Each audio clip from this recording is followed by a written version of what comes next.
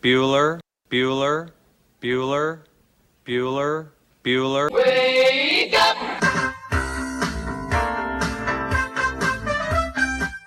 Good morning! Terry Wilson, he's going to throw. Conrad! Touchdown, Kentucky! Touchdown! Kentucky! Victory! Kentucky! Like, give your fans what they want, you dinguses. She probably smokes marijuana. Bad girl. Rubbish! There's buggers over here. Back outside. This is the point where he always hits it. Oh! Aaron Harrison beyond belief. We did it. We beat those British We beat bastards. the British. Suck it, Cornwallis. 10 kids. You're basically pregnant for 20 years. Pregnant or breastfeeding. Just wild. Like, that sounds exhausting. Potheads. What an adorable bunch of people. Woodson from the gun, play fake, step it up. He's throwing deep down the near sideline. He's got Johnson. 20, 10, 5, touchdown, Kentucky! Jesus, Rash, get it together. Yeah, right. It's game day. Come on.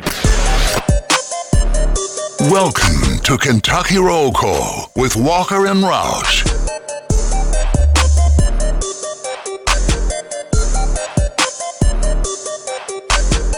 Hello, everybody. Happy Tuesday to you. April 25th, 2023. You're listening to Kentucky Roll Call here on Big X Sports Radio. Roll Call. 96.1 FM, 1450 AM. TJ Walker, Nick Roush, and Justin Kalen. Hope you're having a great start to your day. It should be another beautiful day. It's a Batcats game day taking on rival Louisville tonight at KPP. We'll talk about it. We're excited about it. Nick Roush, how was your Monday? How's the start of your Tuesday? What's up? What's new in Roushland? Not a lot's new. Just a lot of sleep and feeling under the weather the last couple days, mostly yesterday, but we're powering through and feeling better today. Feeling better, feeling up and at 'em, ready to rock and roll. Yeah, so I'll take it. Small victories. I'm Scoots. How are you? Are you scooting along?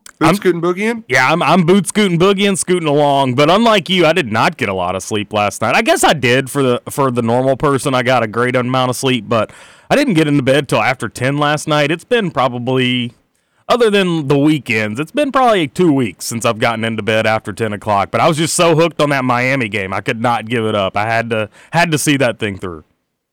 Miami was popping Jeez. last night. That was an insane atmosphere. I had a buddy at the game, first NBA game ever. I was like, they're all Wow. like that. Every one of them that you'll go to is like that. No, that was what an amazing game to be at. What did he finish with? 53 points? 51 points? I know he got 51. I know he had at least 52 last I looked. Yeah, I don't know if he ended up making the free throw or making some free throws later or whatnot, but an incredible performance from Jimmy Butler. And the crazy thing about it, the most fun part about it during the end of that game, it wasn't like the Bucks were playing poorly either. There was a stretch where I think there was 4 straight possessions, which I know is not incredibly uncommon in the NBA, but it's still just fun to see from time to time, where there were 3-point plays, whether made 3-pointers or an and one, 4 straight possessions on both sides, just 3 and 1 and 1, 3. It was just insane. High level basketball with a lot on the line. Obviously, you're talking about a number 1 seed in the Milwaukee Bucks, and now they go down 3-1. Can the Heat find one more win in the series?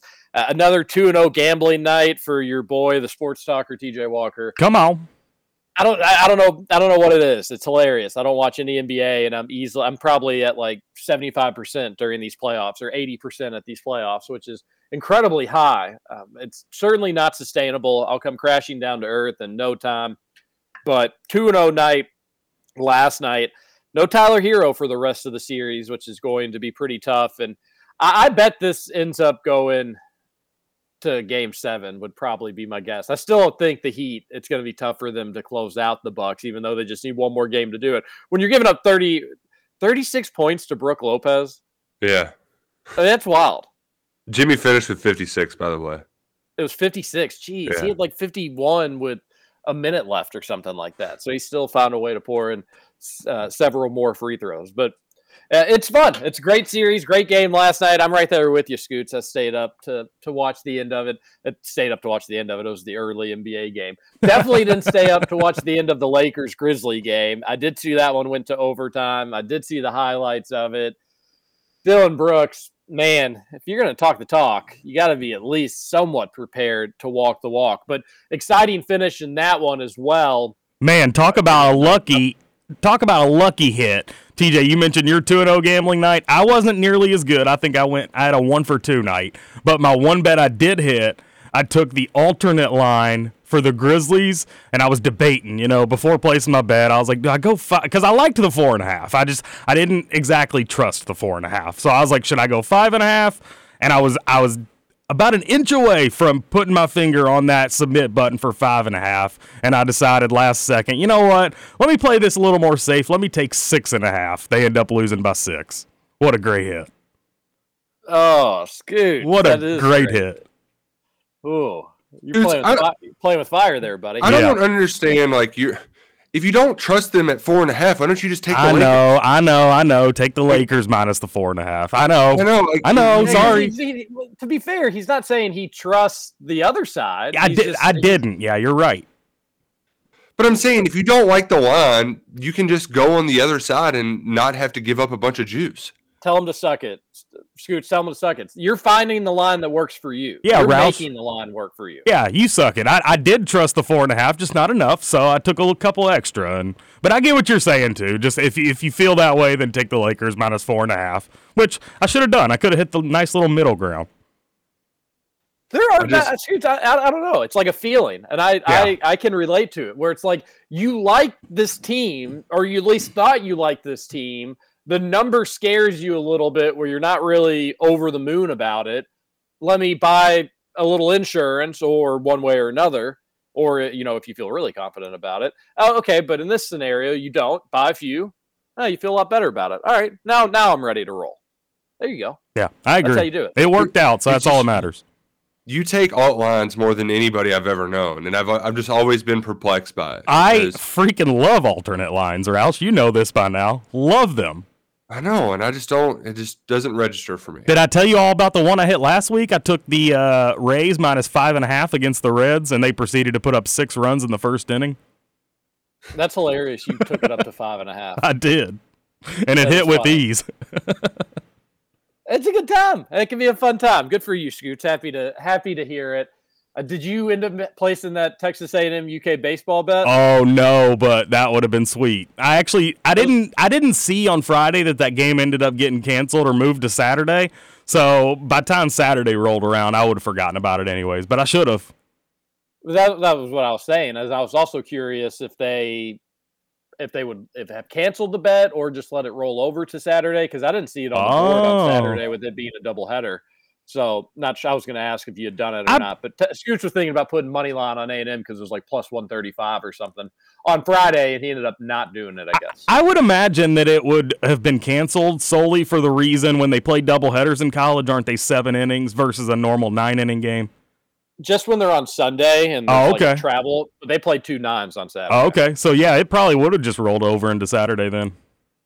Oh, well, you got to look. Well, we'll look. We'll figure it out for you. Time.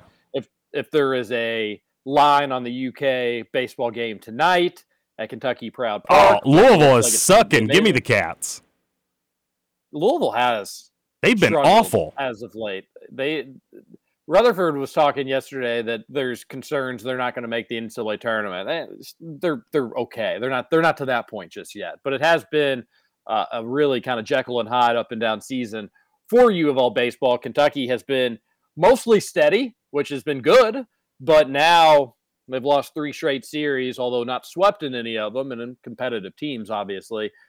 You question where the Batcats are going into tonight's game as well. But if we can find a line on that one, we'll pass it over to you. But a good night of NBA. It continues again tonight. Some bad news if you didn't hear it. De'Aaron Fox, I think, has a broken finger in his shooting hand. He's a lefty. His left hand, he's got, I think, a broken index finger. One of the fingers.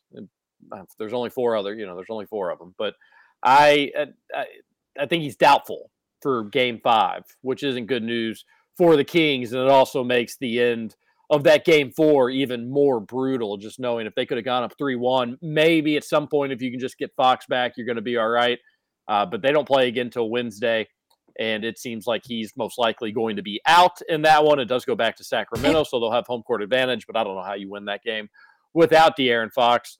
But tonight you get the Hawks and Celtics. You'll get the Celtics trying to close out that series back at home, the Nuggets trying to close out the Timberwolves at home, and then the Suns trying to close out the Clippers at home. All those series 3-1 and the leading team at home. So you're probably going to get several, if not a clean sweep of closeouts tonight. We can maybe do predictions at the end of the show. Roush, was a pretty big news day yesterday. We'll get to the UK side of things, but my beloved Aaron Rodgers, no longer a Packer. I was just scrolling and waiting on bated breath to see TJ Walker's take, because I think if you're a Packers fan and you kind of knew this writing was on the wall, you got a decent haul. You moved up 2 spots in the first round this year. You got a second rounder, and you get next year's first rounder potentially if he is healthy and plays X amount of games. The interesting part, too, the conditional pick was just play 65% of the snaps this year, not if he plays next year, which I know that was kind of what they were most worried about. So, what do you think? Are you happy with the haul of picks the Packers got? I'm happy about it. I don't think it was like this egregious, will go down in history, the Packers took advantage of the Jets sort of deal. I think if you're the Jets, you're probably not too bummed about it. You're the Jets also, so what all have you gotten excited about over the last decade? And this is at least something different. But I do think they're potentially hurting their future down the road. But they're a relatively young team. If there's maybe a time to do it or get away with it, potentially now would be the time to do it. For the Packers, though, I'm pumped about it. I don't. Most teams, when you say goodbye to a franchise player that has been there over a decade and a half, you don't get anything for them at all. And Green Bay is most likely going to get a first rounder next year. Ideally, it'd be a good first round pick, but I probably will end up being probably middle of the pack, somewhere around that. They get a second rounder this year, the 42nd pick. That's nothing to sneeze at there. A 6th rounder, nobody cares about that. And then there's the pick swap where they go from 15th this year up to 13th, which I've got mixed feelings about. That's what the Packers receive. They give Aaron Rodgers, they give a 2023 5th round pick, which, who really cares? And then, of course, the pick swap. So now the Jets will be picking 15th, where Green Bay now will be picking 13th. I think it's fine. I think it's good. The way I look at it is you're going to most likely get a first rounder next year. You're getting a second rounder this year.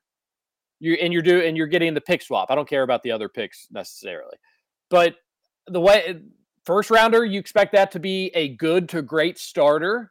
Second rounder, you hope that that's a good starter.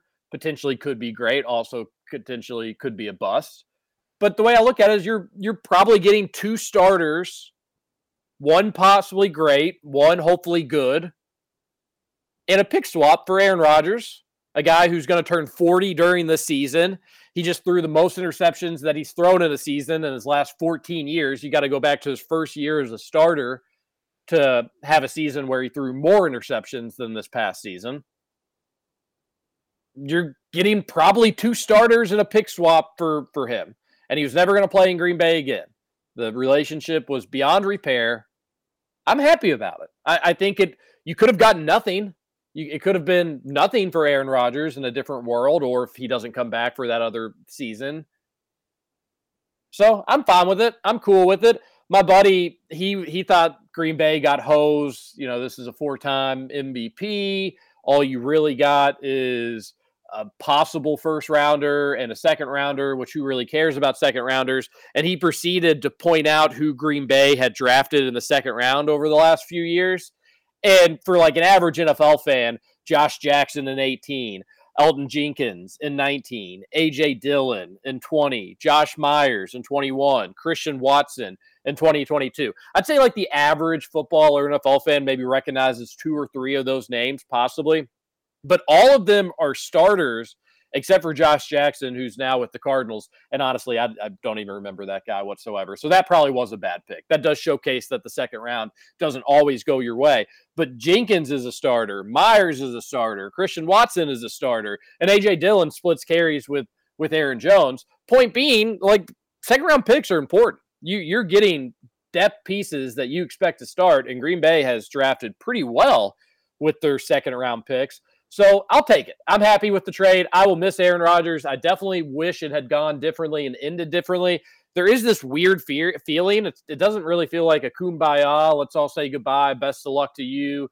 Best of luck to us. Because when you're doing a trade, it feels like you want to win the trade and you don't want to lose it. And it doesn't feel right. And I do like that Aaron Rodgers is not going to wear number 12 in New York. He's going to wear number 8. Ooh. And part of that's with the Joe Namath stuff. But weirdly, I like that. He'll get his good moment at Green Bay. They'll bring him back out after he's done playing football. I do think being a Packer meant a lot to him, although I don't think he always loved the front office and his bosses necessarily. But you'll get that nice moment. But for now, it just feels a little awkward and feels a little weird. But I'll wish him the best and excited about what Green Bay's got going. I think this next offseason, they're going to have probably as much cap money in the NFL just about as anybody else. And Green Bay never really gets to be spenders. So that's going to be exciting. And I don't think it's going to be a terribly long rebuild. And it may not be a rebuild whatsoever if Jordan Love is up to snuff. So I'm happy with the trade. The last time Green Bay traded a star franchise legendary quarterback to the Jets, all they got was a 4th round pick for Brett Favre way back in the day. So this is significantly better, if you ask me. Rodgers in much better shape. Well, Favre still had good years. It didn't really work out well for him in New York. He ended up learning what you can and cannot send as text messages back in the early technology era of cell phones and that sort. However, he ended up going to Minnesota and probably should have gone to a Super Bowl. Came up just short. He'd know a thing or two about that. So we'll see what Aaron Rodgers has in the tank, though, in New York. They've got a nice young core around him, one of the more exciting defenses in the NFL. I'll root for him. He's in the AFC. He joins just an absolutely loaded field of quarterbacks there. If you're a fan of an AFC team, good night. If you make the playoffs, you just have to assume you're probably playing a Hall of Famer or somebody who may be knocking on the door of a Hall of Fame, which is just wild to think about. NFC, though, wide open for Jordan Love to take over and the Packers to go 18-0 next year, Nick Roush. Or 17. I just nowadays. I wasn't sure if like good on the Packers for holding out until the Jets did get desperate enough to send some more picks, right? Because I know they were really wanting a first rounder, and it's not definitive, but you move up 2 spots, you'll probably get one if Rodgers stays healthy, and you still got a second round pick, which can be, like you said, a quality player. So, ultimately, I wasn't sure who this waiting game. I didn't know who it would benefit, but I think the Packers were right to kind of dig their heels in until the Jets obliged and sent over a little bit more than they probably wanted to. Let me ask you about the pick swap. Do you think that's a big deal at all, moving from 15th to 13th? Do you think that is when you're talking about the Packers haul, is that something that you'd say, hey, well, that's a good move? Because the rumor in Packer, just answer that question in its own. Let me see here. The 14th pick is the Patriots. I need to know, I think it's something. For me, it's more of I need to know context of what people around them are looking for and what the Packers are looking for, right? So, that's what really matters. The Green Bay butt slappers say that the Patriots, the Jets, and the Packers all have somewhat similar needs. Offensive tackle, offensive line, edge rusher, and tight end possibly, but nobody thinks any of the teams are going to reach that early. But supposedly they say that cluster of teams has a similar need, which NFL team couldn't use an elite offensive lineman or an elite edge rusher. Like any team could find a place for those guys. However, supposedly the Jets and the Patriots, so that's why some Packers fans like it, is because now on a trio of teams that all may be looking at the same or similar players, you'll get the first pick between them. So they say. I don't know if I don't know what the Patriots or the Jets' needs are. That would, I mean, that's where that stuff like that does matter. But you're right. Like now I'm just kind of waiting to see. You're waiting to see how the first round pays off to see how much it does matter. But I could see that. 2 spots doesn't seem like a lot, but especially higher up, it does. It definitely does. The middle rounds, not as much, but I could see that we had news come out yesterday that the Texans might just say, screw it, not get a quarterback, and they might trade out or try to move down from that second spot, which would be you could see a scenario where the Colts just trade with the Texans to get Will Levis at number 2 overall. That's definitely on the table. Stuff like that is a big deal on draft night. It's just we're getting it a couple days in advance, and it's also involving a future Hall of Famer, 4-time MVP quarterback. Roush, are you getting hyped that your bets are not completely dead? Yeah, but they probably are. They probably are. But at least you got a little hope now. There's been some buzz about Levis the last couple days. Yeah, that's true. Why don't you recap what the bet is for our radio audience? I just bet on Levis to be the first quarterback taken, and I have a little bit of first overall scratch in there too. But it's just play money. I don't I don't expect either of those to cash unless the Panthers just somehow fell in love with Levis. But I don't see that happening. Most likely, it's going to be the Colts. There's a lot of Colts buzz happening. This week. That'll be fun if he goes to Indianapolis, not far from Lexington, playing games in the area, obviously, the blue and white angle of all of it. One more thing about the pick swap, because I found this to be interesting. And I'm not good at building NFL teams. I'm not a GM, and I'm not great at the draft. But supposedly the Jets said, hey, if you don't want to do the pick swap, we'll give you a 4th-round pick. And instead, Green Bay said, no, you all can keep your 4th-round pick. Give us the pick swap. So is moving up 2 spots in the draft better than just an overall human being player that you would get in the 4th round? I think no. And I'm not a fan of 4th-round players for the most part. But I think I would have rather had just a different player coming into camp and then letting 2 different teams pick in front of you like it was already supposed to be.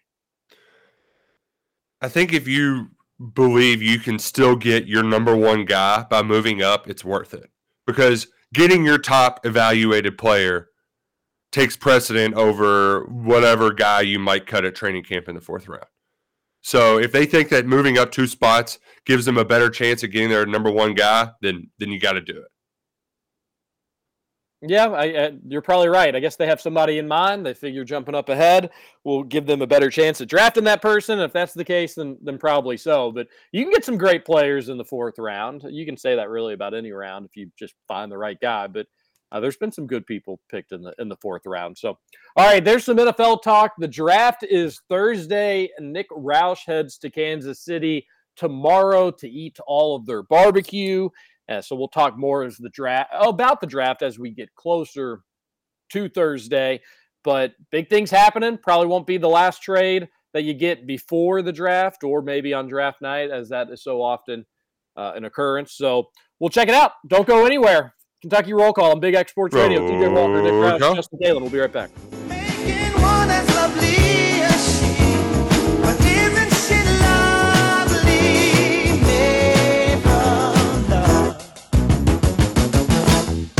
Isn't she pretty? Truly the angel's best. Oh, I'm so happy. Behold, Simi, life. Real life, a thing that we have been denied for far too long. Good morning, Kentucky Roll Call. Yes, yes, you too.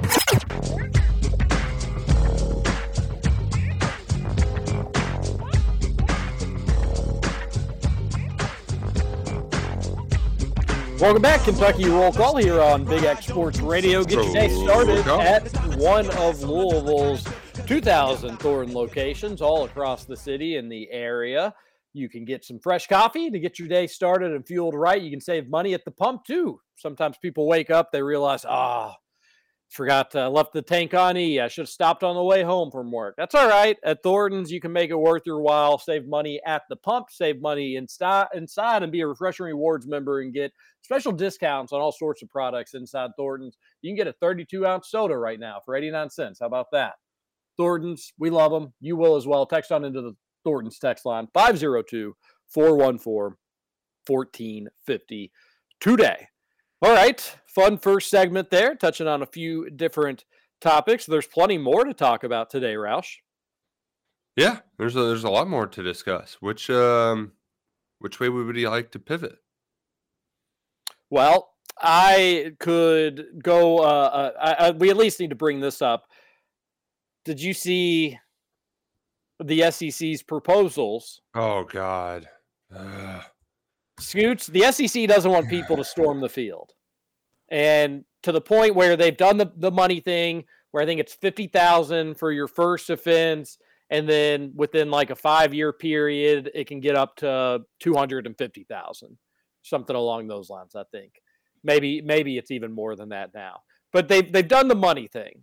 I guess the SEC hasn't been blown away by that because all these schools are rolling in the cash. Money's not really stopping. So they came up with a few different proposals. None of these are official. They're not going to be official. They're not going to pass. But they are pretty wild proposals. Scooch, would you like to hear them? Yeah, I heard a little bit of it yesterday, but I'm not real certain that I know all the details. So, yeah, hit me. Well, all right. Rouse, take it away. The biggest one is you would lose a potential home SEC game. So instead of alternating with Kentucky, going to Tennessee coming to Kentucky, then you go to Tennessee, you would just play them on the road for 3 straight years.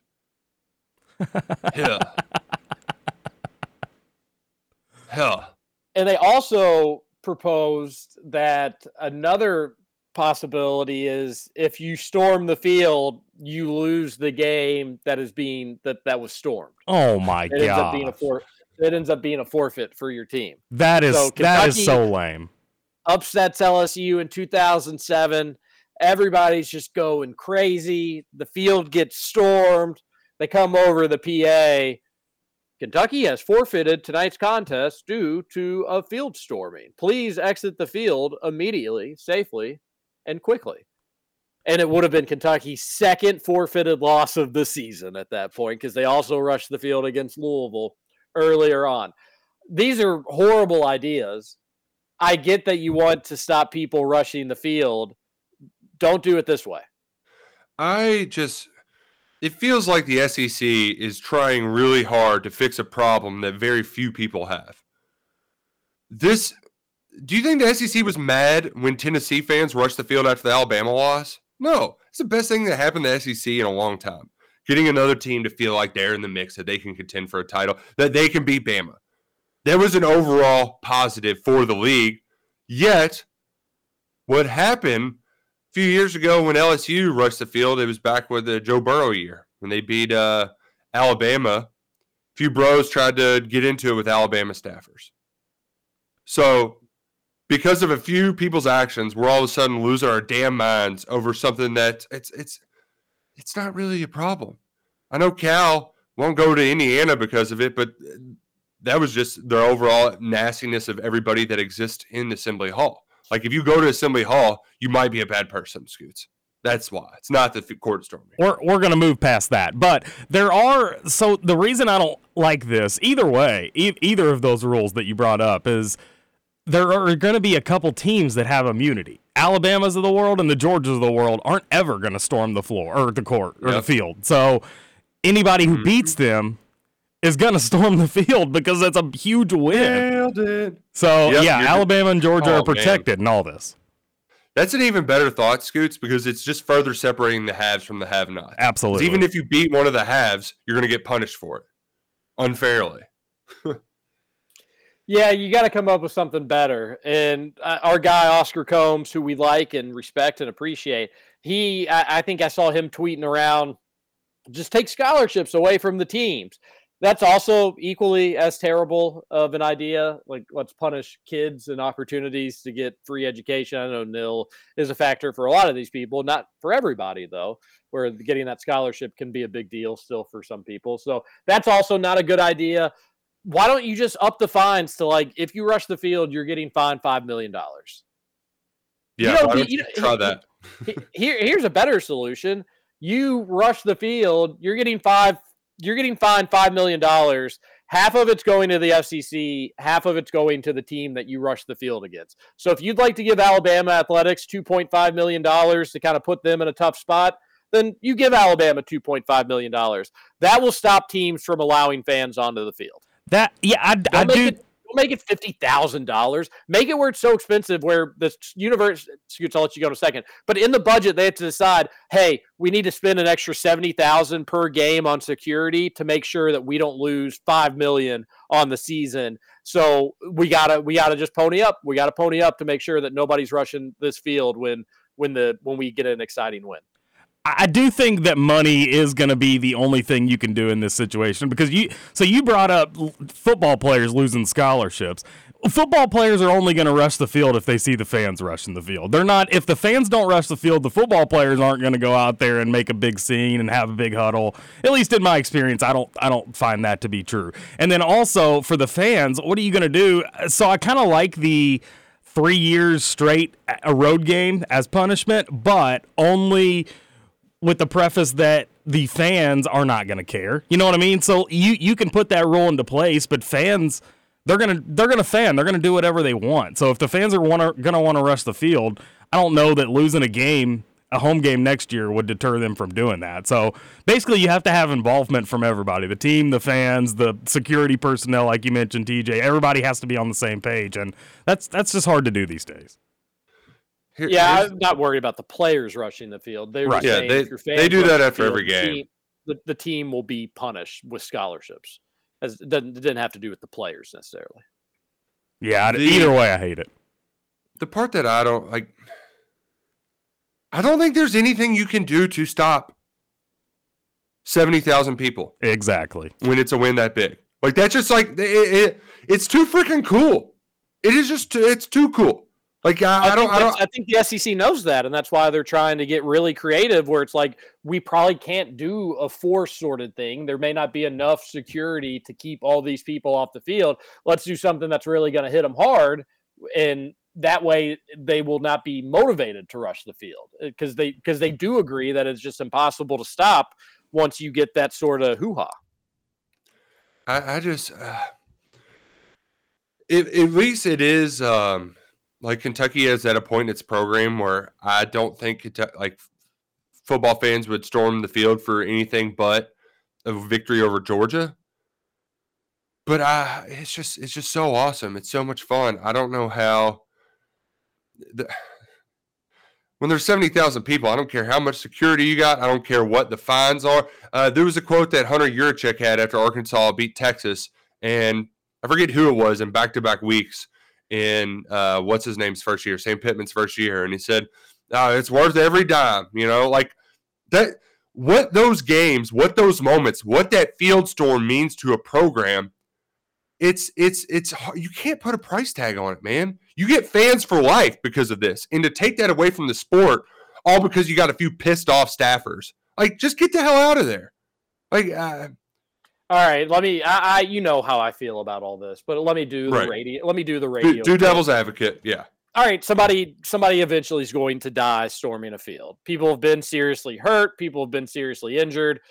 Maybe somebody has died somewhere along the way. But you're going to get an SEC. It's going to be some sort of tragedy. Somebody's going to get trampled. Something horrible is going to happen. Will you feel the same way about it when that happens? I just don't think anybody's ever going to die from it unless they're physically unable to. Like, the times that there have been major tragedies at English football stadiums, it's usually because of, like, they get into hooligan mode, right? And they start, like, vandalizing stuff, or the stadium, just part of it collapses. it's rarely combative. It's usually celebratory and like somebody falls and breaks a leg. So I also don't think it happens frequently. And I mean, we get how many times do you think an SEC school storms the court per year? Or field, not court. Court's a little different. I bet they do in basketball a little bit more often. I bet there are, on average, 3 SEC field stormings a season. That feels about right. Which, like, some years maybe less, some years maybe more. So that's 3 games out of 14 times 12. I'm bad at math, but what's the number? 14 times 12? That would be like about 160, 170. Somewhere around there. 168. Yeah, there we go. Like that's not really a problem, right? You're 3 times out of 168 this happens, and now you're going over the top for this. I think it's a little ridiculous. Yeah, so Roush is pro tragedy at sporting events is what I'm getting at. No, I'm with you. Like I think I agree with you. I think that it makes for fun memories. If you were in college and you stormed the field, you probably remember it, I'm guessing. Oh yeah. And or if you didn't, you probably wish maybe that you did have a game or you did have a moment where you were able to do that. So I agree with you. I like it. I think it can be good for the sport. It can be good for teams that are trying to grow and build momentum. And it's good for there's a reason why it doesn't happen at the Alabamas and the Georgias of the world. It's because they're at the spot that they want to be at as a program. It happens at other places because they feel like they're starting to move the ladder and it's worth getting excited about. What about a solution? I think you just do the fine stuff and you pay the money. And if it really means that much to a team, then the team can pay it off. Just make sure, hit it home to all the teams that like safety is the number one priority. If people get hurt, blah, blah, blah, you make sure you're insured and all that sort of stuff. But that's what I would probably do. But what about an idea somewhere in the middle where you do lose a home game? However, it's just when you play that team again. So let's say somehow Mississippi, this could actually, well, no, we would want Mississippi State to maybe rush the field against Kentucky in some weird scenario. And that way you wouldn't have to go back to Starkville. But if a team rushes the field against a team, the next year that you play them, it's your school's job to set up a neutral site game outside of your state, and your school's in charge of it all, and all the profits get split 50-50 between the two schools, just like it's any other normal neutral site game. And then not only do you lose a home game, but you're also responsible for having to set up the neutral site game, which is probably a pain in the butt, I would imagine. How about that? And that way it's only one game. It's not like you're being punished and you're having to go on the road to a hostile environment. You're giving your fans an excuse for a little bit of a road trip because they decided to rush the field. There you go. Win-win for everybody. Vandy may just always rush the field even in losses to be like, we don't want to play Memorial Stadium anymore, please. You could also do anywhere else. The Vandy method for storming the field, which is just everybody in single file walk. Yeah, that was lit. To the field. Kids were getting after it there.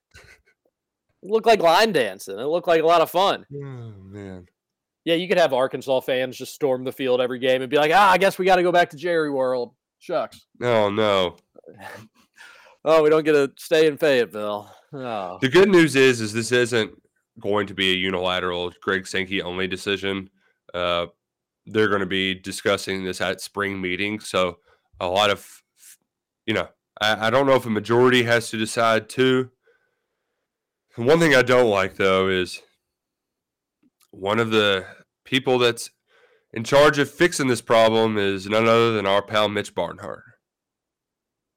So, well, he is all about fun. I think he's going to come down and say, listen, SEC, I'm serious about safety, but we need to let these kids have a good time. Not only do we allow field rushings, we have shot stations and kegs located throughout the field to give the kids something to do once they're out there. That's what Mitch Barnhart's going to say. They made this working group. It's Georgia and Bama's AD. You think they give a damn about wanting, like, they're trying to stop people rushing the field against them? Ooh, instead of people rushing the field, how do you get them to stay in the stands? Shot skis passed up each row. And then you collectively do it, takes their mind off rushing the field. They're happy, you're happy, everybody's good. You don't have to worry about rushing the field. Here's an actual way that it could help is instead of having fans rush the field, you have players rush the stands. Huh? You've seen that in basketball from time to time, where you'll get players go into the student section. I'm cool with that too. But the thing is, the players will need to do it as fervently as you will have the fans do it. So you'll need the players to rush up there really, really fast and like very ferociously. They're probably going to be tired though. Then bring it to it. That's fine. And then they have to also rush past the first several rows, get to the middle of the whole thing, and then it turns into a big party. Yeah, we're idea men. It's not even a Wednesday, and we're helping solve the SEC's problems. You're welcome, Mitch Barnhart, Greg Byrne, and whoever Georgia's AD, Josh Brooks. It's also like thank goodness we're past the pandemic, because if we're at the point where now our biggest concerns are how do we stop field rushing and field stormings, it's like we're pretty bored, I think. I think we're a little bored. We don't have – during the pandemic, it was like, how do we get this football season in? Can this team do it? And can we get that one in? And do we play conference games? And blah, blah, blah, blah, blah. And now it's, do we take away a road game from them? Or do we could just make them forfeit the game? Who cares? Roush is right. It's not even a real problem right now. Nope, not a real problem. Oh, gosh. But we'll find out more. They'll present their findings at the SEC spring meetings and then get a vote. That happens after Memorial Day down in Destin, Florida. Daryl Bird, one of his favorite trips of the year. Daryl Bird, always there getting his chat up with Mitch. All right, Roush, the folks at On 3 say, Roush, we're doing you up big for one of these trips. You can go cover those SEC meetings and hang out on the beach with Daryl Bird. That sounds fun. You've talked a lot about that in the past. Or On 3 says, Roush, you get to go cover the UK games in Toronto. Head on up north. Summer in the Maple City. Which one are you taking? Oh, man. I think you do have to go with the basketball games just because you're getting to watch it. Daryl Bird will be heartbroken. It would be much easier to go hang out with Daryl Bird and just be on the beach, write a couple stories. But I think I would prefer, I don't know. I wouldn't need to update my passport though. So that could slow me down. But I think you do have to pick the trip to go see Team Globo Gym in the dodgeball finals. I don't get it. Every time I see Global Jam, I just think of Globo Gym from dodgeball. Oh, okay. Yeah. I've admittedly done that as well.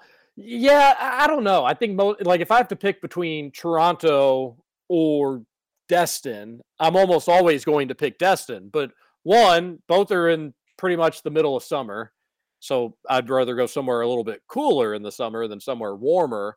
And then secondly, getting to watch basketball, especially some new players as well, that will be more fun than just covering stupid, boring old meetings. Even if it does mean you get a one-on-one with Mitch Barnhart or John Calipari, which is cool. And it's probably actually more downtown at Destin. You're probably just kind of hanging out on the beach a little bit more. Exactly. But give me the Toronto trip. Let me watch the basketball Cats, break up the summer boringness of lack of sports, and I'll take that trip up north.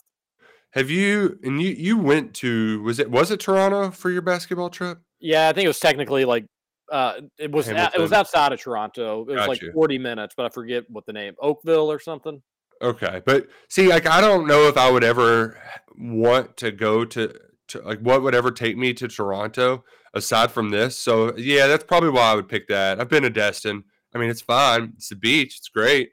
But I do ultimately think you gotta side with old Toronto in this scenario. Yeah, I didn't even get to go besides the airport. I didn't really even go to downtown Toronto or get to do anything. So that would even be more fun too, knowing that. I would like to go to this trip. Probably will not, but I'd like to go check out the Cats up there.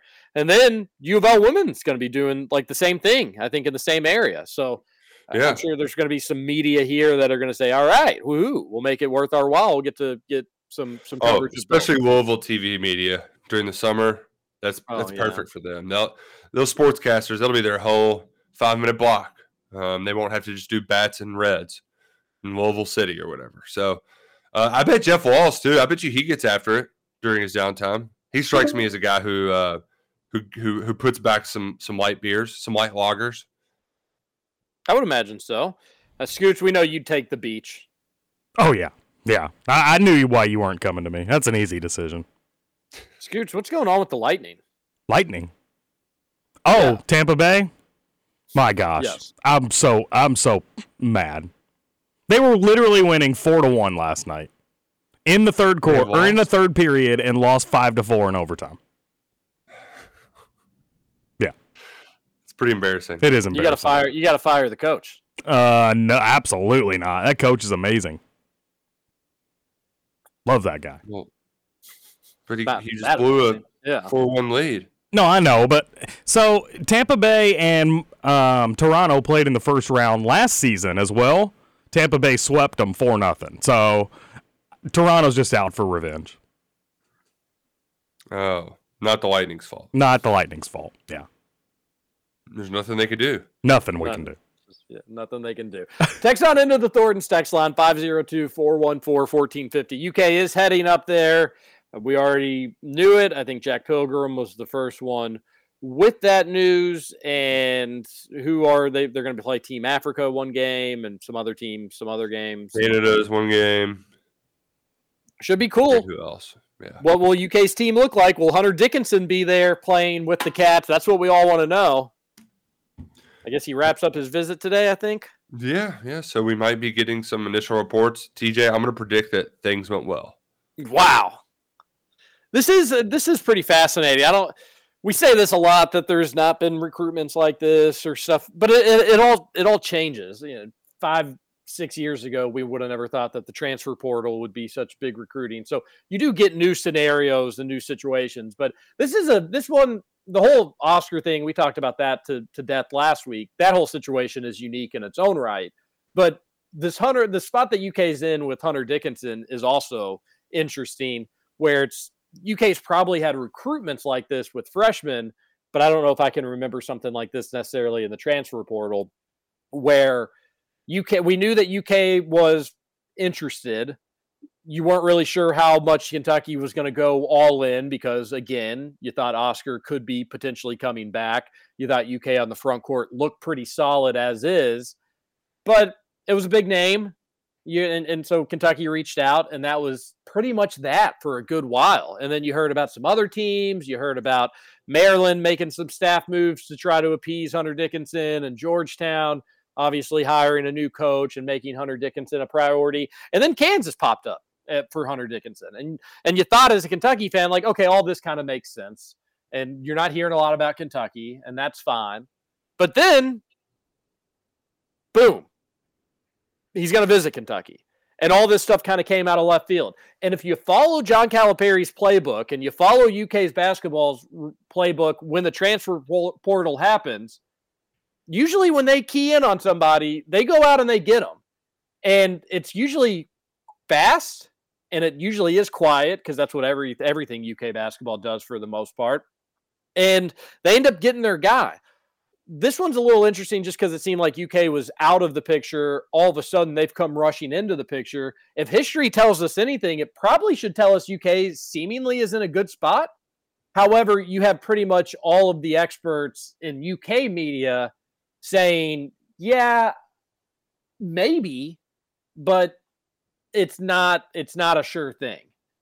And that's a little different. So you're conflicted about how to feel about where UK's position is with Hunter Dickinson, taking all of this into consideration. If you're following the tracks, it seems like UK is like it's following its prey and it's about ready to pounce and get what they want.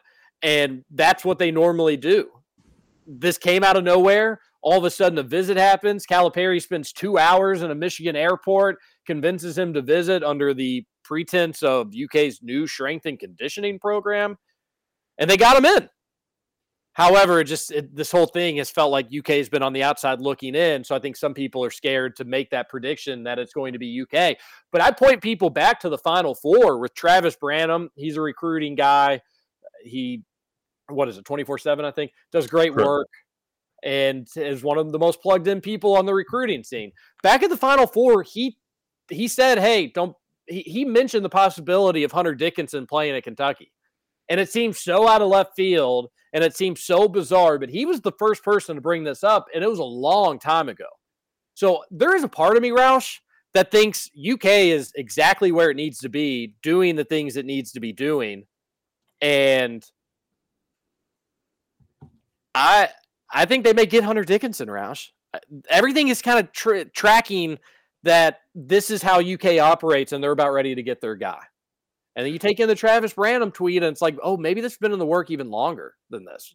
Well, people forget, too, that Travis Branham is a former UK basketball manager. So, he knows those folks pretty well. And he's connected to everybody in recruiting. He's got a lot of that could have all been coming from Michigan's side of thing or Hunter Dickinson's side of thing. He covered that recruitment back in the day. So it seems like they're slow playing this, or almost intentionally slow playing this, is like, yeah, he is kind of interested in Kentucky, and then all of a sudden he's going to commit, and people are going to wonder how that happened.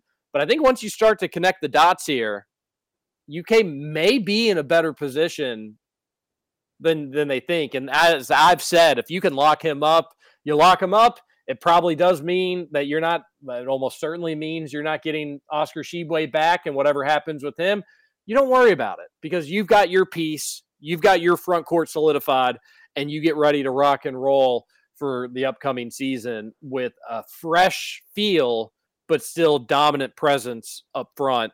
I would be all for it. I've got a feeling maybe it's going to happen. Fingers crossed. Like we said, he does have a visit planned to Villanova for later on this week. We'll see if he takes it. I would assume that he probably will, just because why not at this point. But we should have some clarity, I would think, pretty soon on what Dickinson's going to do. So let's make it happen. He's supposed to be visiting Villanova. I guess if you hear that visit isn't going to take place anymore, that will be a real tip of what's going to happen. If that Villanova does take place, maybe it just it just sells. It's going to take a little bit more time. However, we'll see. I'm not so sure. We'll end hour one here. We're going to come back. No daily double break today. So if you're used to the good old-fashioned 8 minutes to go take care of what you need to, you're going to miss out on some exciting Kentucky roll call content. So don't go anywhere. This is Big X Sports Radio. TJ Walker, Nick Roush, and Justin Kalen. We'll be back for another hour. Just the two of us. We can make it if we try. Just the two of us. Just the two of us, building big castles way on high. Just the two of us, you and I. Just the two of us.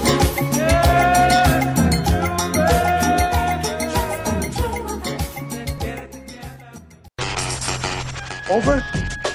You say over? I ain't heard no family. Welcome back for hour two of Kentucky Roll Call Nothing is over until we decide it is. with Walker and Roush. We're just getting started, bro. Welcome back. Hour number 2, Kentucky Roll Call here on Big X Sports Radio, 96.1 FM, 1450 AM. This weather makes you want to get out on the links and hit the course with your Big X Sports Radio golf card.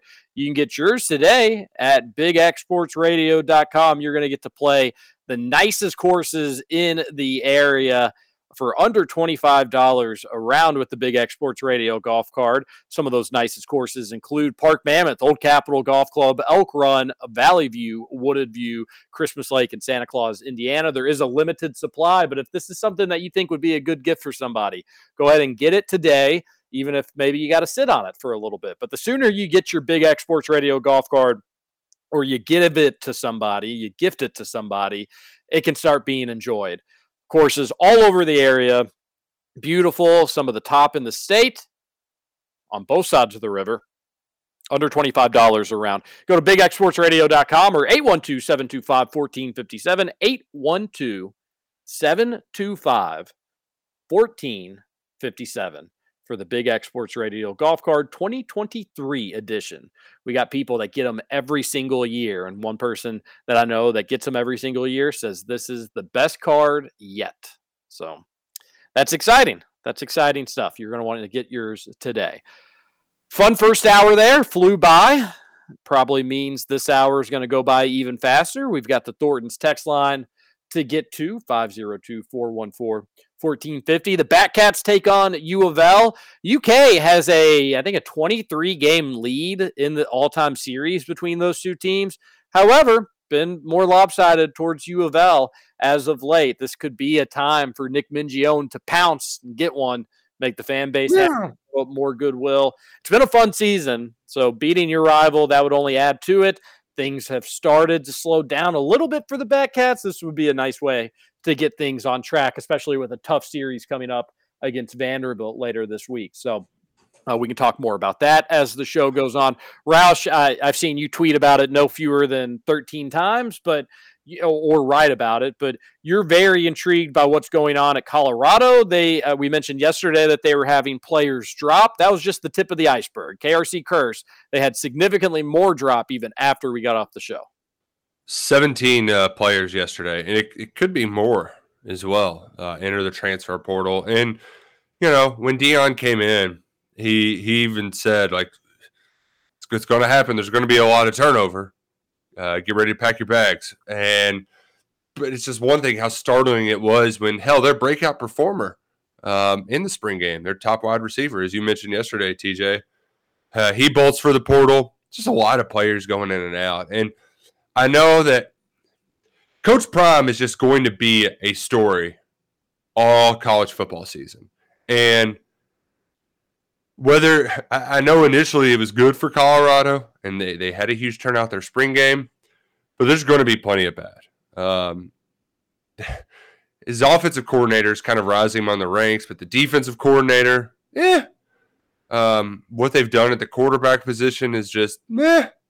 There's going to be a lot of growing pains, and I hope people are prepared for it. And I wonder how the players are going to handle it. Because I believe now they also had their leading rusher into the portal. Like, is Smoke going to be a number one running back? We've seen that guy. We know what he is. Is he RB1 in the Pac-12? Say a lot about the Pac-12, in my opinion. But so they're going to have it's going to be a rough road ahead, and all eyes are going to be on them. Right? It's not like when Colorado struggled last year and they were you didn't hear about them. Colorado, its highs and its lows will be a talking point all college football season, so prepare accordingly. It's going to be fascinating. You get a ton of buzz. You get a ton of attention. Obviously, the spring game attendance wasn't nothing. That's really impressive to be able to do that. But you're going to be a lightning rod, both the good and the bad. You're going to get a lot more attention. So was this just strictly just kind of funneling people out? Or just being way over the scholarship number? I saw some Colorado fans say they knew this was coming. I mean, the thing is it was going to be it's just startling that it's this many people. And that is correct. And a lot of those guys aren't, a lot of those guys were further down the depth chart. But you still, I think, just seeing it is eye-opening, right? All at once, this mass exodus. And this happens, but it's usually not now, it's not after the spring. I think that is the part that is the most surprising. And it also might be something that we just kind of need to get used to. It probably won't be 17 players at once. The one thing I didn't realize was happening, CL Brown, he's back at the Courier-Journal. So good for the CJ getting him back. But he had something because U of L got a transfer from North Carolina yesterday, a safety that played. I think he started in like 11 games last year. So a good player. So he transferred to Virginia for the spring and then re-entered the portal, and now he's going to Louisville. Is that how? What? Yeah, Virginia fans were acting like he was kind of like it was like, okay, guy, go see you later. Like he was a bit of a character in the short time they got to know him. But how is that? I know that they hand out waivers left and right, but 2 transfers in one offseason? How's that happening? Well, that's a good question. Not sure. Maybe he never even got approved at Virginia before, and it would just be like, I was just a student there. I wasn't trying to get appeal for student athlete eligibility. I don't know. Yeah, that is bizarre. I was wondering. Yeah. I was wondering that as well. But yeah, the more things change, the more they stay the same. And you can make that case with our friends down in Tuscaloosa, because they're having some issues. A name that got brought up here on the Thornton's text line from time to time, Jaquan Walton, who was a transfer from Wichita State. He's kind of a utility wing, can do a different thing, kind of a guard wing, can do different things, good defensively, but can also score a little bit. There was reason to get excited about him. He was going to go play his basketball at Alabama, but he gets stopped by Tuscaloosa police. They get a call about a lot of noise, a lot of people in a car kind of acting out. They smell some marijuana from the car. Jaquan Walton's in the car. Allegedly, there's a gun. They have a gun. Yep. And they have told them we got a gun. They have 20 grams of pot, which is a decent amount. Not an astronomical amount, but that is, if you had like a jar, it would be totally and completely full. It's a good amount of pot. And almost an Alabama what's that, Scoots? Almost an ounce. Yeah, almost an ounce, just a little shy of an ounce. You were quick on that. And but Nate Oates, the head coach at Alabama, he says, "You're gone. We're not having it. We're not having it." Which a lot of people, Roush, are wondering, where was this with Brandon Miller? Now, I don't care, first and foremost, but I don't know if that was necessarily kick off the team worthy. Maybe it was the fact that he wasn't even on the timing. team. It's the timing of it, yeah. And that he was the first guy after the last guy, after the big one. So Oates has to put on this, I'm a big tough guy right now. You know, the sheriff's in town. There's no nonsense. And like you said, too, it's also easier when the guy hasn't played a game. Okay, all right, we just aren't dealing with this. Just not going to do it. That's probably what it is. Just like before we could even get to know if you're a good kid or not, we can't give you the benefit of the doubt. That being said, a guy has which one of these is bad? Like, which one of these is worthy to have your scholarship taken away and your opportunity taken away? And I think it does boil down to just the fact that like you're hardly even on the team before you get into this stuff. But in 2023, who cares if somebody has pot? That's a lot, so I'd want to be like, are you selling? What are you getting into? That sort of deal. So that would be a concern, but that's not a sellable amount. I mean, that's just personal use. I almost guarantee it. Nearly an ounce is probably too much to have in a car with you. Maybe they just picked it up. I mean, in general, were they dumb? Yes. Like having a gun. He didn't. That's nothing against the law. Now, maybe Alabama has their own they have their own team policies, and their athletics has their own policies. But it's not illegal to have a gun, and he didn't get charged or in any legal trouble for the gun. The only legal trouble was for the pot. So it does. It's like if it was somebody that was on the team years before, I would hope that they'd almost give them the benefit of the doubt of like, hey, this is your first time of getting in trouble. You ain't having a gun on you anymore. And the pot stuff, we're going to take care of in-house, whatever, drug testing or whatever you want to do in that regard. I don't really care. I don't know. It just seems like the Brandon Miller stuff, somebody got killed. This one, nobody was hurt. And at the end of the day, they're only getting charged with having a little bit of weed on them. Yeah. It's just the overall, it's like, come on. Dude, just don't. It's bad headlines. Drugs and guns, right? I just wouldn't, like, if I got a car with somebody that's got an ounce of weed on them, I'm probably going to be pretty skeptical about just getting in the car off the get-go. And then two, I'm definitely going to be like, hey, let's make sure we don't do anything stupid to potentially draw more attention over us. The way that it was described too, it sounded like they were hitting a dip, right? They were cutting a lick, going out to smoke a little, which, I'm not. In this day and age, it's not 2002. You don't have to like go get an apple and a Coke can and like go off like 6 yards or 60 yards into the woods. And then like any, sound you think that this is a raid and the cops are going to get you. Like the edible and vape game makes it pretty easy to do that stuff really wherever you want. But whatever. Another more drama with Nate Oates and the Alabama basketball program. And the thing is that's just where you're walking on thin ice right now at Alabama. And if this would have happened anywhere else, is it that big of a deal? You had the Memphis commit who got charged with. He actually had gun charges. It was like an assault with a deadly weapon thing. But like even that was kind of a flash in the pan news. I'm fascinated by where Jaquan Walton's going to go next because, like you said, I don't. He's a nice player. He is a nice player. If I'm U of L, I'm like, guns, drugs, don't care. Come on in. Seriously though, bring the drugs with you. Yeah, their fans could use some. Don't need the guns. Don't necessarily need the guns. Their fans. That being said, how about Kenny Payne? What's that? Ralph said their fans could use some. I said their fans. How about Kenny Payne? Give that guy some drugs. You know what? It was funny. I was talking with some family members this weekend, and all they wanted to talk about was Kenny Payne. Like, they were just so fired up. Like, is he even coaching over there? Have you ever heard him talk? Like, what's he doing? So, Kenny, he doesn't need a downer. He needs an upper. Somebody give him an Adderall script.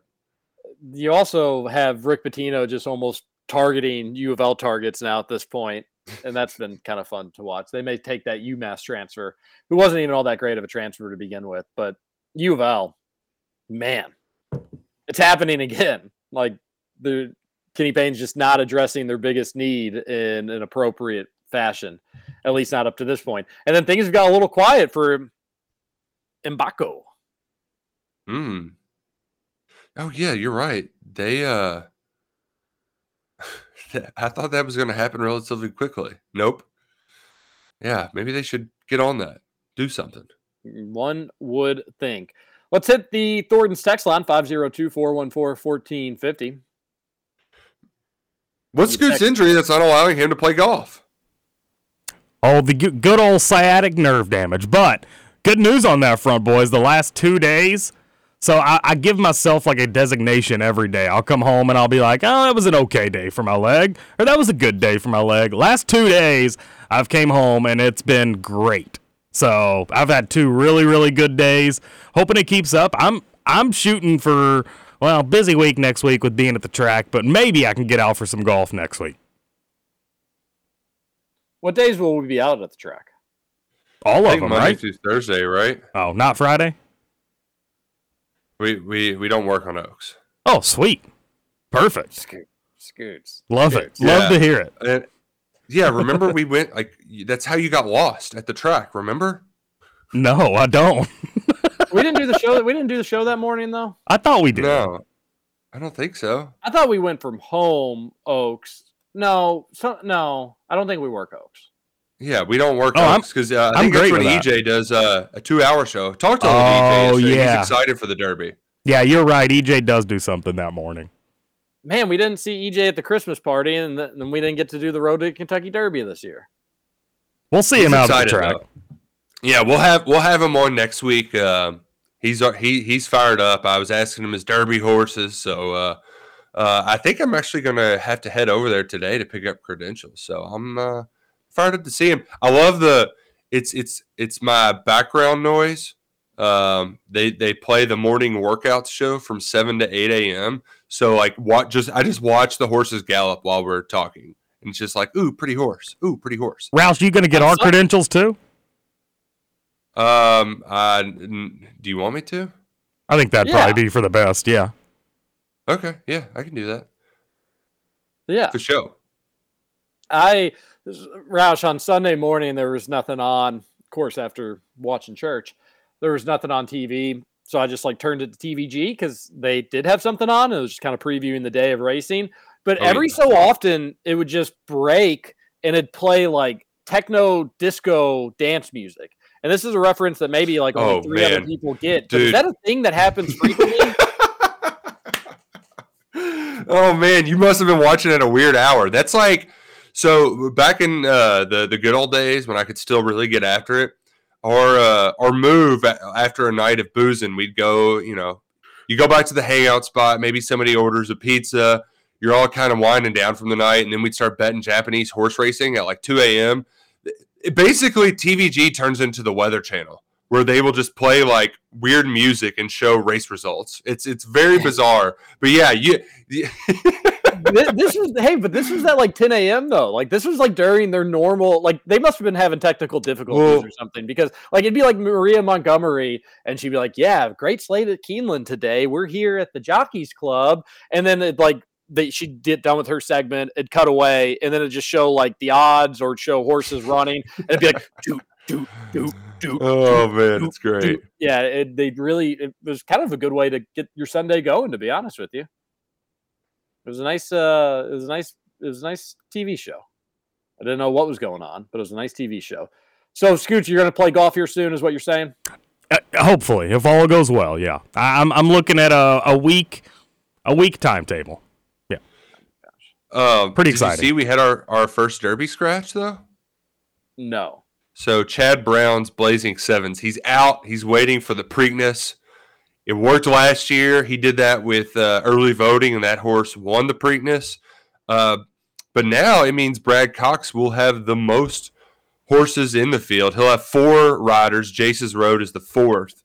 And Todd Pletcher has 3. So now we've got seven horses in the field, in the projected field, I should say. There's obviously a long way to go until we draw post positions. Horses get sick. They have minor injuries, setbacks, etc. But 7 of the 20 are trained by Brad Cox or Todd Pletcher.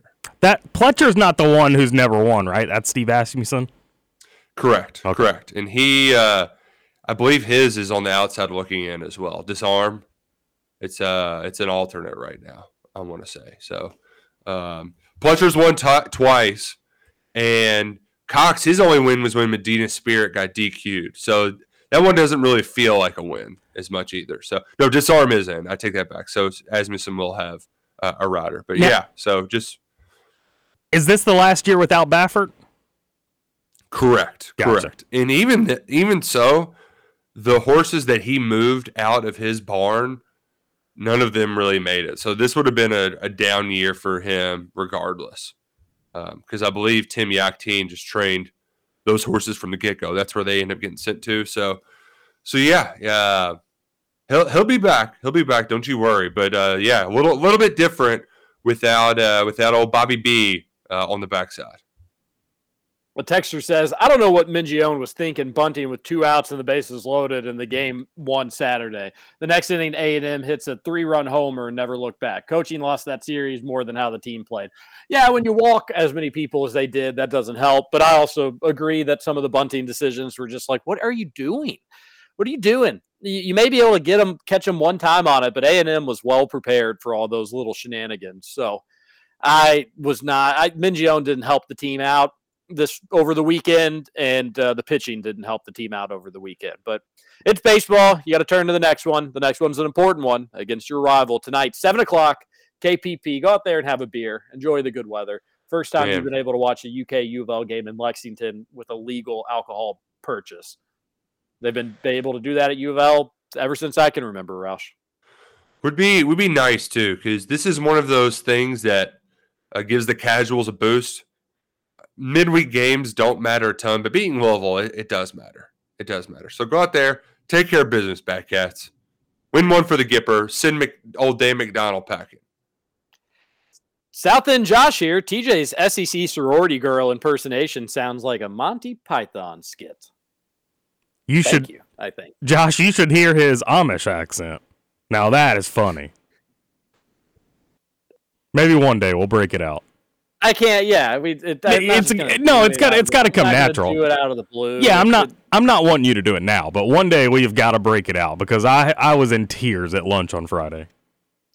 The texter says, "Color me one who has always felt the Deion Sanders experiment will be an unmitigated disaster." Tyler tweeted that to us. I figured it was worth bringing up. We did already talk a little bit about Deion earlier today, but I did want to just get everybody's opinion on the record. How does this work out for Deion Sanders at Colorado? I think the options are does well, gets a better job is option one, does well, but just kind of, is at Colorado for several years, doesn't do amazing, but doesn't do terribly. Or I think the third option, it fails. So between those three options, which one do you think is most likely, Scoots? I'm falling in the middle. I don't think he has a great career at Colorado, but I don't think he completely fails. They'll be middle of the road for his entire tenure there. And I do think, that's the thing. I don't know how long he'll actually stay at Colorado. I would like to think that in his head, he's got this mapped out that he's going to come into Colorado 3-4 years, have a great run at it, and then he'll get a even bigger job than Colorado. At least that's what I think would be in his head. He's never stayed anywhere very long in his career. It's just not how he operates. So I don't think they'll make a bowl this year, maybe next year. I think next year they're gonna go bowling, be kind of middle tier, but it'll be a fun game, whatever game that's in. Maybe the Alamo Bowl or something. It's like an 8-win team, maybe, because that's also when the Pac-12 is. I believe that's when they're losing USC and UCLA. So that'll make it a little bit easier for him. But I think he's out after 4 years. I think in year 4, something will open up. Will it be a bigger job? I think it'll be one of those things that we'll be debating on, is this a lateral move for Coach Prime? But one of those where he kind of settles in somewhere in Florida or in the ACC because I don't think it's going to be some sort of overarching success like he was at the FCS level where they were, within 2 years competing for the HBCU national championship.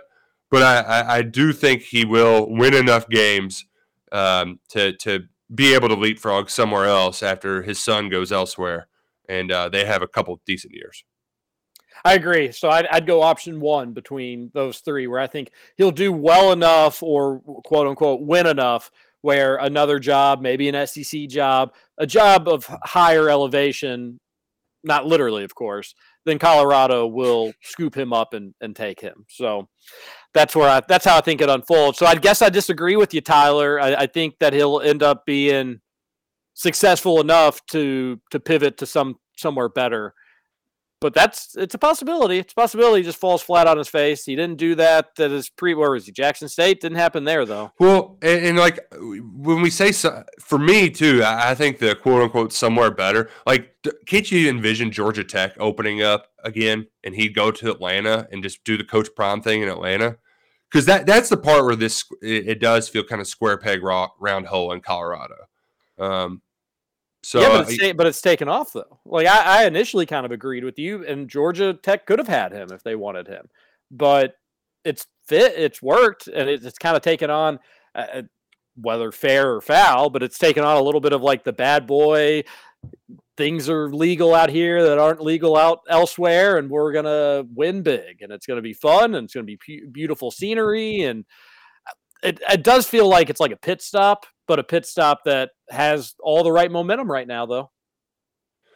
Yeah. I say that, and they lost 17 players yesterday. But on the whole, he's off to a good start.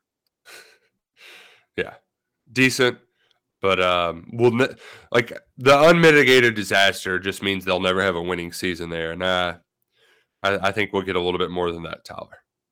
And also know that like winning at Colorado will be tougher at Jackson State, but he'll have better quality players there. Already does, obviously. You better. A texter. Oh, it's our buddy Brad from Bellbrook. He says, "I'm here with the latest episode of Howard's Hypothetical Hysteria. Would you rather replace DJ Wagner when he inevitably goes pro after the season with a freshman Malik Monk, or have junior year Jared Lorenzen take over after Leary graduates? Either option guarantees some awesome highlights, so I don't think there's a wrong answer to the question, but I'd personally take Jared because I was too young to watch the Hefty Lefty, and I've seen his highlights so many times, they're burned in my brain. From a competitive standpoint, I'd go Malik Monk. But, yeah, I mean, having another run at Jared Lorenzen would be a lot of fun. I don't think you can really go wrong with either one, Brad. Yeah, especially... I mean, the biggest difference in the two is just, I mean, you're going to get 2 years out of Jared Lorenzen, most likely, in this hypothetical world. I mean, he spent 4 years at Kentucky. So I think you would take the guy you would hope would be here for 2 years, and then that would create a stopgap, some time for Cutter Boley to develop, if all things go according to plan there. So I think you would take the quarterback because quarterback's much more difficult to find. Not to say that Malik Monks are a dime a dozen. He is the Calipari scoring leader throughout his tenure at Kentucky. But the quarterback position is so important. So I'm riding with the quarterback. It's a shame you don't. I remember that era very well, TJ, or at least I think I do. But there's also stuff that like you have some of those memories just seared into your brain, but you also don't remember all of the interceptions he threw because he threw a lot of them, and he was quick to remind us. He would say all the time, like, I don't know how you guys watch me play. It would drive me nuts. He was just always trying to fit balls in windows that just weren't always there. Yeah, I remember specific games watching Jared Lorenzen both in person and on TV. The weird thing about my age with that is like I now I do from going back and hearing stories about it, knowing the history, just getting older. But as a kid, I never really like remembered the team season results. It just felt like UK football was Jared Lorenzen to some degree. Like, hey, you're watching this because you're watching that guy. UK's probably not going to win, although they did win some games with him, obviously. But you're watching because this is look at this novelty at quarterback. But he's so fun, you couldn't take your eyes off of him, and he's good. He did do a lot of good things. He also, as Roush said, wasn't totally perfect. So I still would go Malik Monk just from a UK winning standpoint. Sounds like a spitting image of what happened with Indiana with Randall L. Everybody didn't watch Indiana football because they liked Indiana football. They thought Randall L was fun and real cool to watch. Did Indiana have any winning seasons when Randall was there? Couldn't tell you. That's kind of my point. Yeah, I mean, at least players, you don't even remember the seasons; you just remember their highlights. Exactly. I'm like TJ in that regard. Like I don't remember. I mean, I could tell you 3 or 4 different Randall L highlights from his career, but I couldn't tell you the team's success. If I'm not mistaken, yeah. I mean, there's no way they didn't win more than they were 4-4 in 2001. So woof. Which how are they only 4-4? Right? Yeah, that's the hell. Or no, wait, sorry. I was reading that was just at home, my bad. They were 5-6 in 2001. So I bet that's the best year they had with Randall L was 5 wins. Let's take our last break. We'll come back. At least back. Jared got 7 wins when they were on probation. So that was a fun season. Suck it, Scoots. Let's take our last break. We'll come back. We'll keep reading text on the Thornton's text line. Don't go anywhere. This is Kentucky Roll Call on the Big X.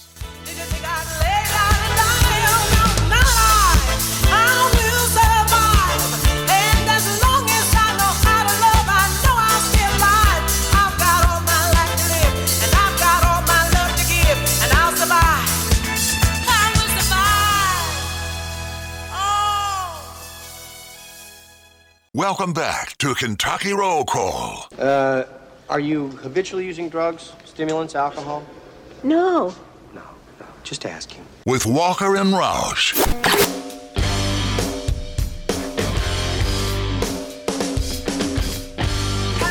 Welcome back. One final segment, Kentucky Roll Call here on Big X Sports Radio. I popped by Salsaritas for lunch yesterday. You should and you can. And they make it easy for you with a variety of options. They've got 2 locations in Louisville. Middletown, it has a drive-through. Don't worry about getting out of your car. Order at the window. It's made fresh to order, which is always good to know at Salsaritas. Not something that's been sitting around for a little while. And they, most of the time, will cook it right in front of you. When you do in the drive-through, you're in your car. So they're not going to be able to come bring the food out and cook it right in front of you there. But just rest assured, it is fresh. It is waiting for you when you get up to the window. St. Matthews, beautiful covered patio. It was packed yesterday. Everything moving quickly inside, but the patio, people were taking advantage of the good weather. And why wouldn't you?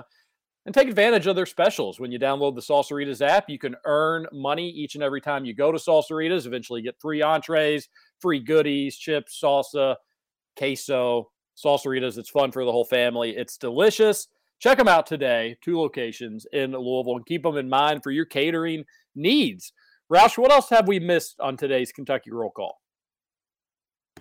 Well, the EYBL's first session was over the weekend, and so We had a lot of updates from that on Monday that I'm admittedly just I haven't turned my page to paying too much attention on that class just yet because you're still kind of waiting on bated breath to see what happens with this roster. But I know Jack has a ton of interviews with guys like the top ranked player Trey Johnson up on KSR and kind of a running list of who all Cal watched.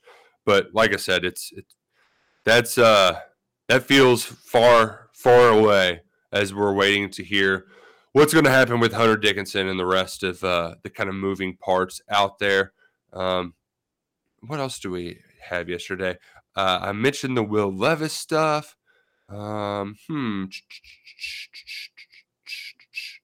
CJ Frederick. He's going to Cincinnati, which we mentioned that yesterday, but that did become official. He didn't waste much time getting to that. So I'm, the Big 12 in Cincinnati just feels like such a weird fit, kind of like West Virginia. I don't know how well it's going to favor for them, but hey, maybe West Virginia and Cincinnati will re-spark a rivalry renewed. Wait, what did you hear about West Virginia? Like I'm just saying, West Virginia was a bad fit in the Big 12, and they've kind of suffered from it, especially on the football field. But if you get Cincinnati, that can be your regional rival. I guess they'll start hating each other over something. But yeah, that's about all that I got from yesterday. I think U of L would be better off going to the Big 12 now that the Big 12's got this new setup and system going.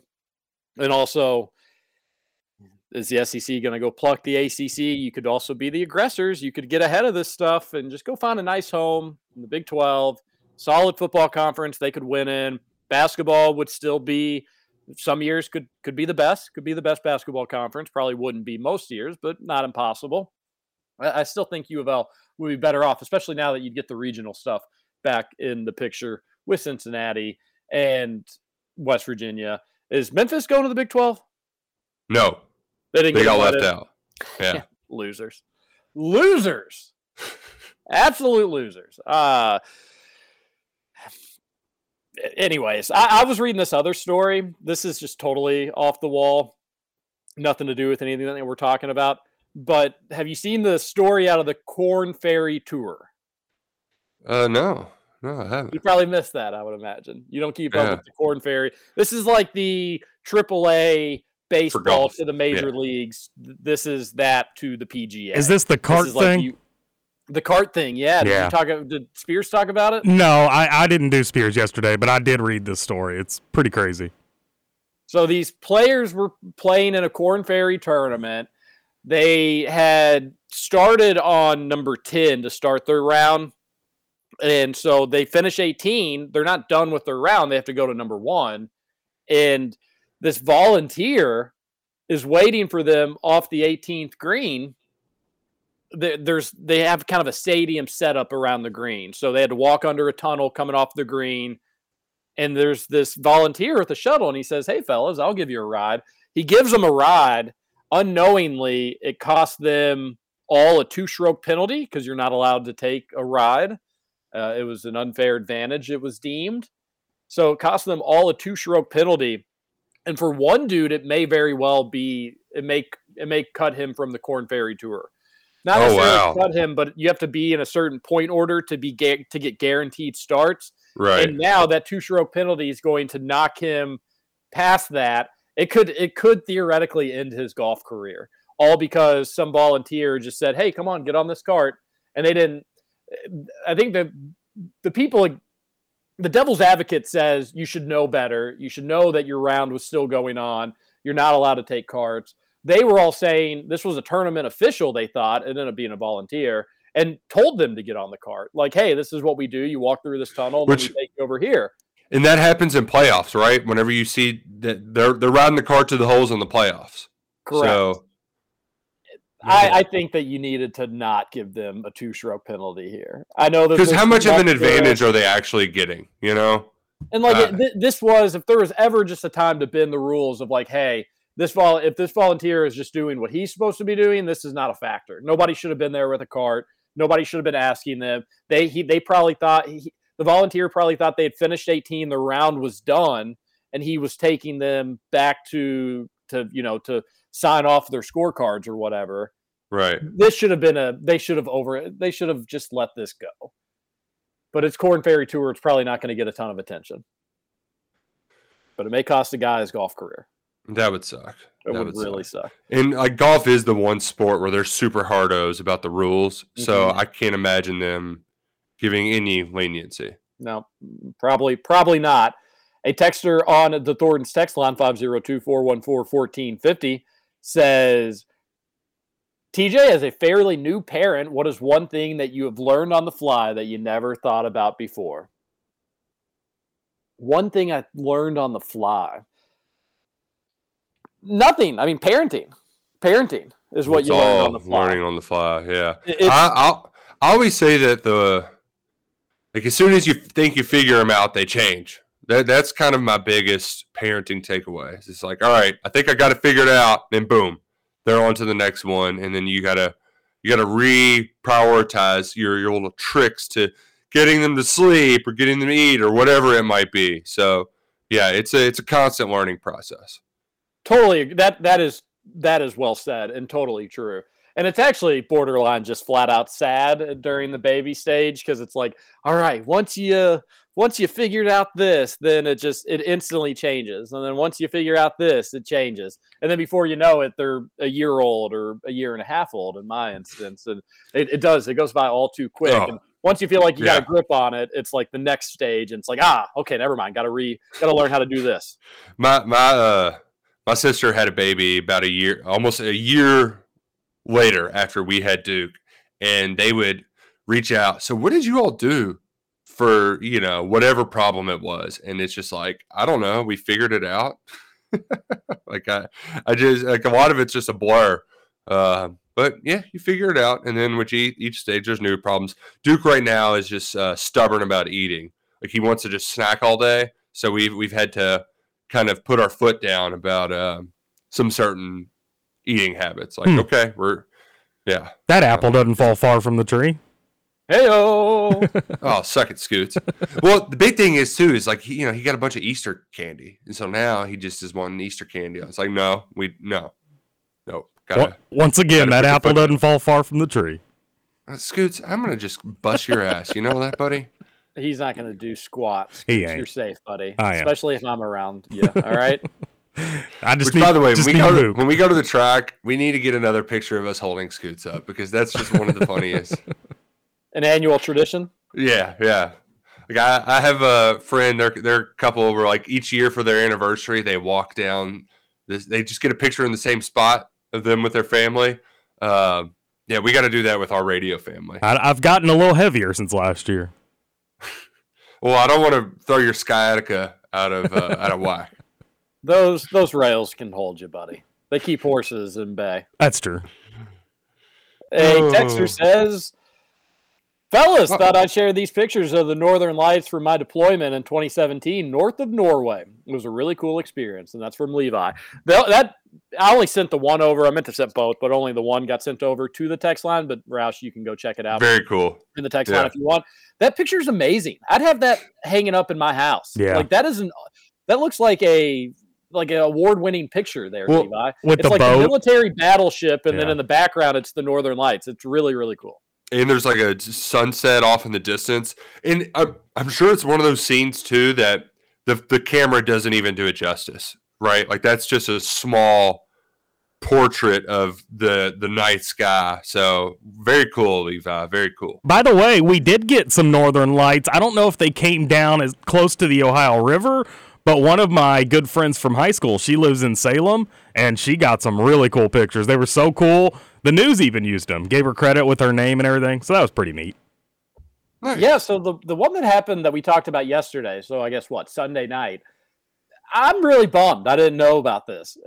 Like, people got some unbelievable pictures, and supposedly just the fact it went that far south was insane. And I was following the Twitter account that keeps track of that stuff, the Northern Lights. And I guess they had, like, obviously having a bunch of different places that aren't used to it retweet you and do that stuff. I think they were surprised by all their interactions. And the next day they had a follow-up tweet where it was, I'm putting it in my own words, but something along the lines of, there's going to be some northern lights tonight because when you have a lot of activity like you did the night before, you have some aftershocks. But it's just going to be in Canada, maybe the most northern United States. So very small viewing area tonight. And it almost like just came off as sad. Like, sorry, it's just going to be kind of normal tonight, unfortunately. But I'm bummed that I missed it. The picture's coming out of parts of Kentucky and Scoots. I didn't see the picture you're referring to, but I've got an idea of probably what it looked like.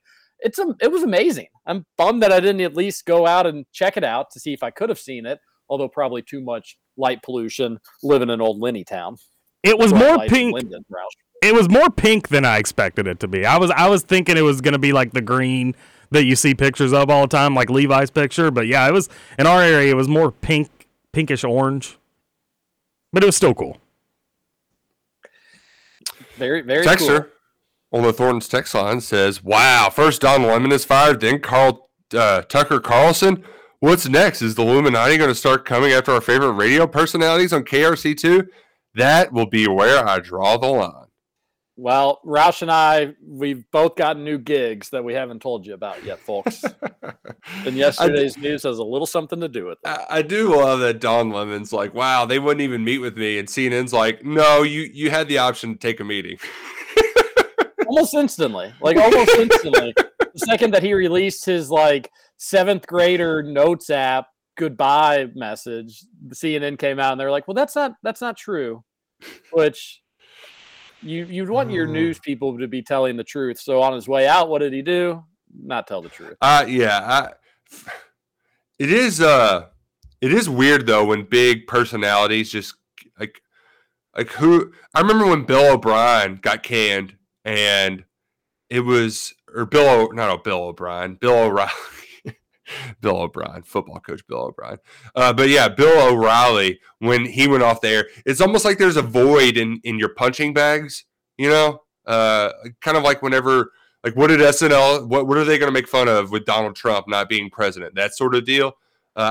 It feels very similar with Tucker Carlson and Don Lemon, where even though I never watched either of them, except maybe like if something crazy happened and I would just, like, what's the news saying right now? But I'm going to be fascinated by the void, the kind of vacuum of who are the next people that we make fun of and kind of make the enemy, right? Because that's a lot of what those cable news anchors become. Is as much as they are wildly popular with whoever their base is, they're also the bad guy for somebody else, right? So, and that's kind of what I'm more fascinated about. I just hope this is another blow to cable news. It's turned into an absolute joke. It's not news at all. It's propaganda. Yep. And the less of it, the less popular it is, the better for our country. Suck at cable news. Yeah, suck at cable news. A texter says, condolences to TJ and his pack. Rodgers is possibly the best QB passer to ever do it. It's a shame he only produced 1 Super Bowl in 18 years while in Green Bay. I don't know what people want me to do about that.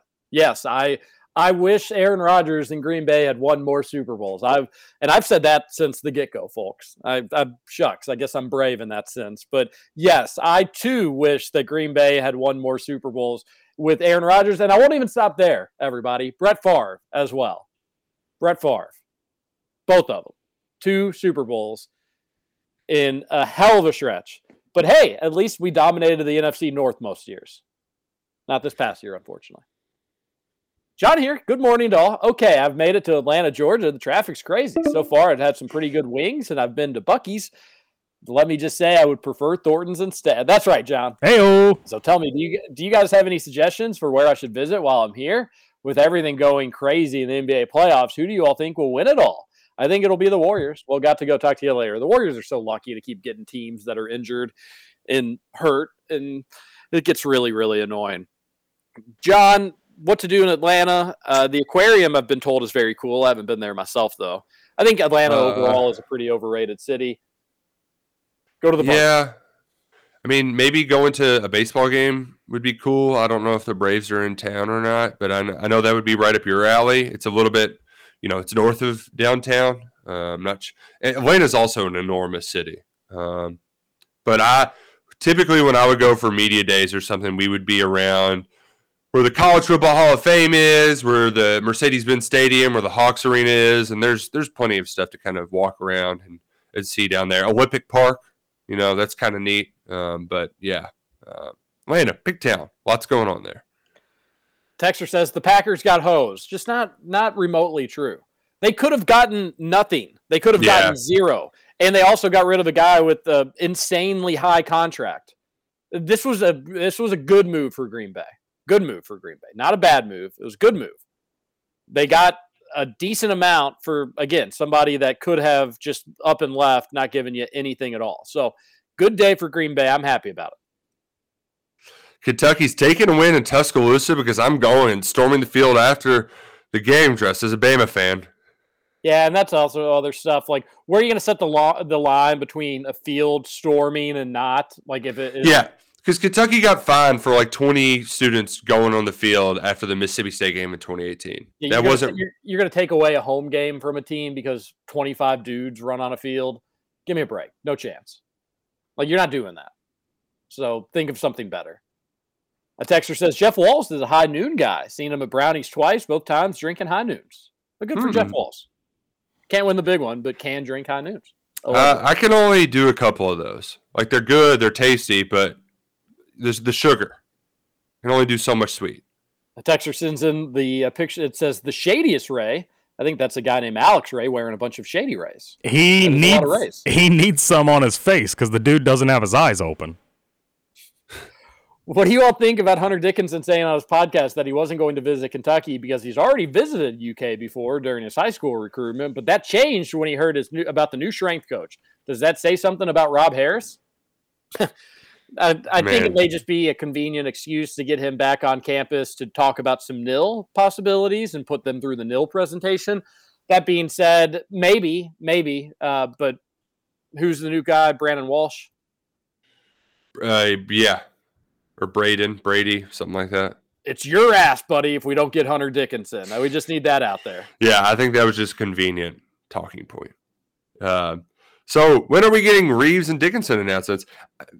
Reeves will be this week, I think. I think that like Reeves could be, like I've heard it could be this week, but I've also heard he's going to just still do all the workouts and then announce he's coming back afterwards. So he will announce at some point is what you're telling me. Right. Like it would make sense for him to wait, like to tell the coaching staff, but then wait to announce until after he's done his rigmarole with NBA teams. Yeah, okay, that's fine. I don't really care either way. I think it'll be sooner, but that's no inside information. Just as long as he's back. Doesn't matter. As long as he's back. Any other surprise there, then I'll get a little bit worried. You'll have to go get somebody, in my opinion. A texter says, I really want to burn one down with Roush Daddy and the Sports Talker. Come on, texter. There's been enough roosters burned down. Yeah, hopefully exactly. Not roosters. We're not proponents of arson. Unbelievable. Roush, how about getting me some credentials too? Ooh. I don't know if I can.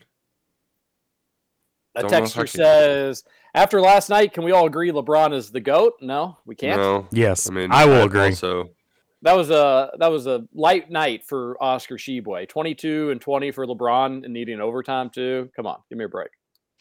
A texter says, old people use emotion to back their claims of Jordan being the GOAT. Never stats. If it's rings, then Bill Russell's the GOAT, but LeBron statistically is better in all categories except points per game. That's a pretty big one there, say. But LeBron took less shot attempts. Jordan, just in their primes, Jordan was a better basketball player than LeBron. If you want to do their whole careers or break it down that way, I don't really care. Do it the way you want. If you're just talking about in their primes when both were at their best, Jordan was a better basketball player than LeBron. LeBron just physically dominated, because there's never been an athlete like LeBron James. But it doesn't mean we're just really getting into an MJ LeBron conversation. Yeah, Say did, yeah. Yeah, come on, Say. Texter Say on the Thornton's text line. Another texter says, I hope the Jets bought the Packers dinner first.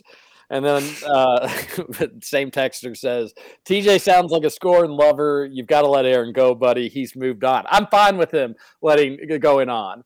All right? I'm more worried about quarterbacks that can complete balls than trip them. All right? So I want Jordan Love. I'm excited about him, excited about the future, and we're getting a lot of nice pieces for sending Aaron off to New York. I'm okay. Everything's okay. Last text says, was any team that Michael Jordan during his run better than the Warriors team that LeBron beat? I'll wait for a reply. I don't care. I don't care. Yeah, say like why we're not doing this. All right, do the Batcats win tonight? I'm going to take it 8-4. Well, I was going to say 4-2. Give me Louisville 7-3. Oh. There you have it. Everybody's on the Batcats. This is Kentucky Roll Call on Big Walker, Nick Roush, and Justin Kalen. We'll see you on Wednesday. Staying alive.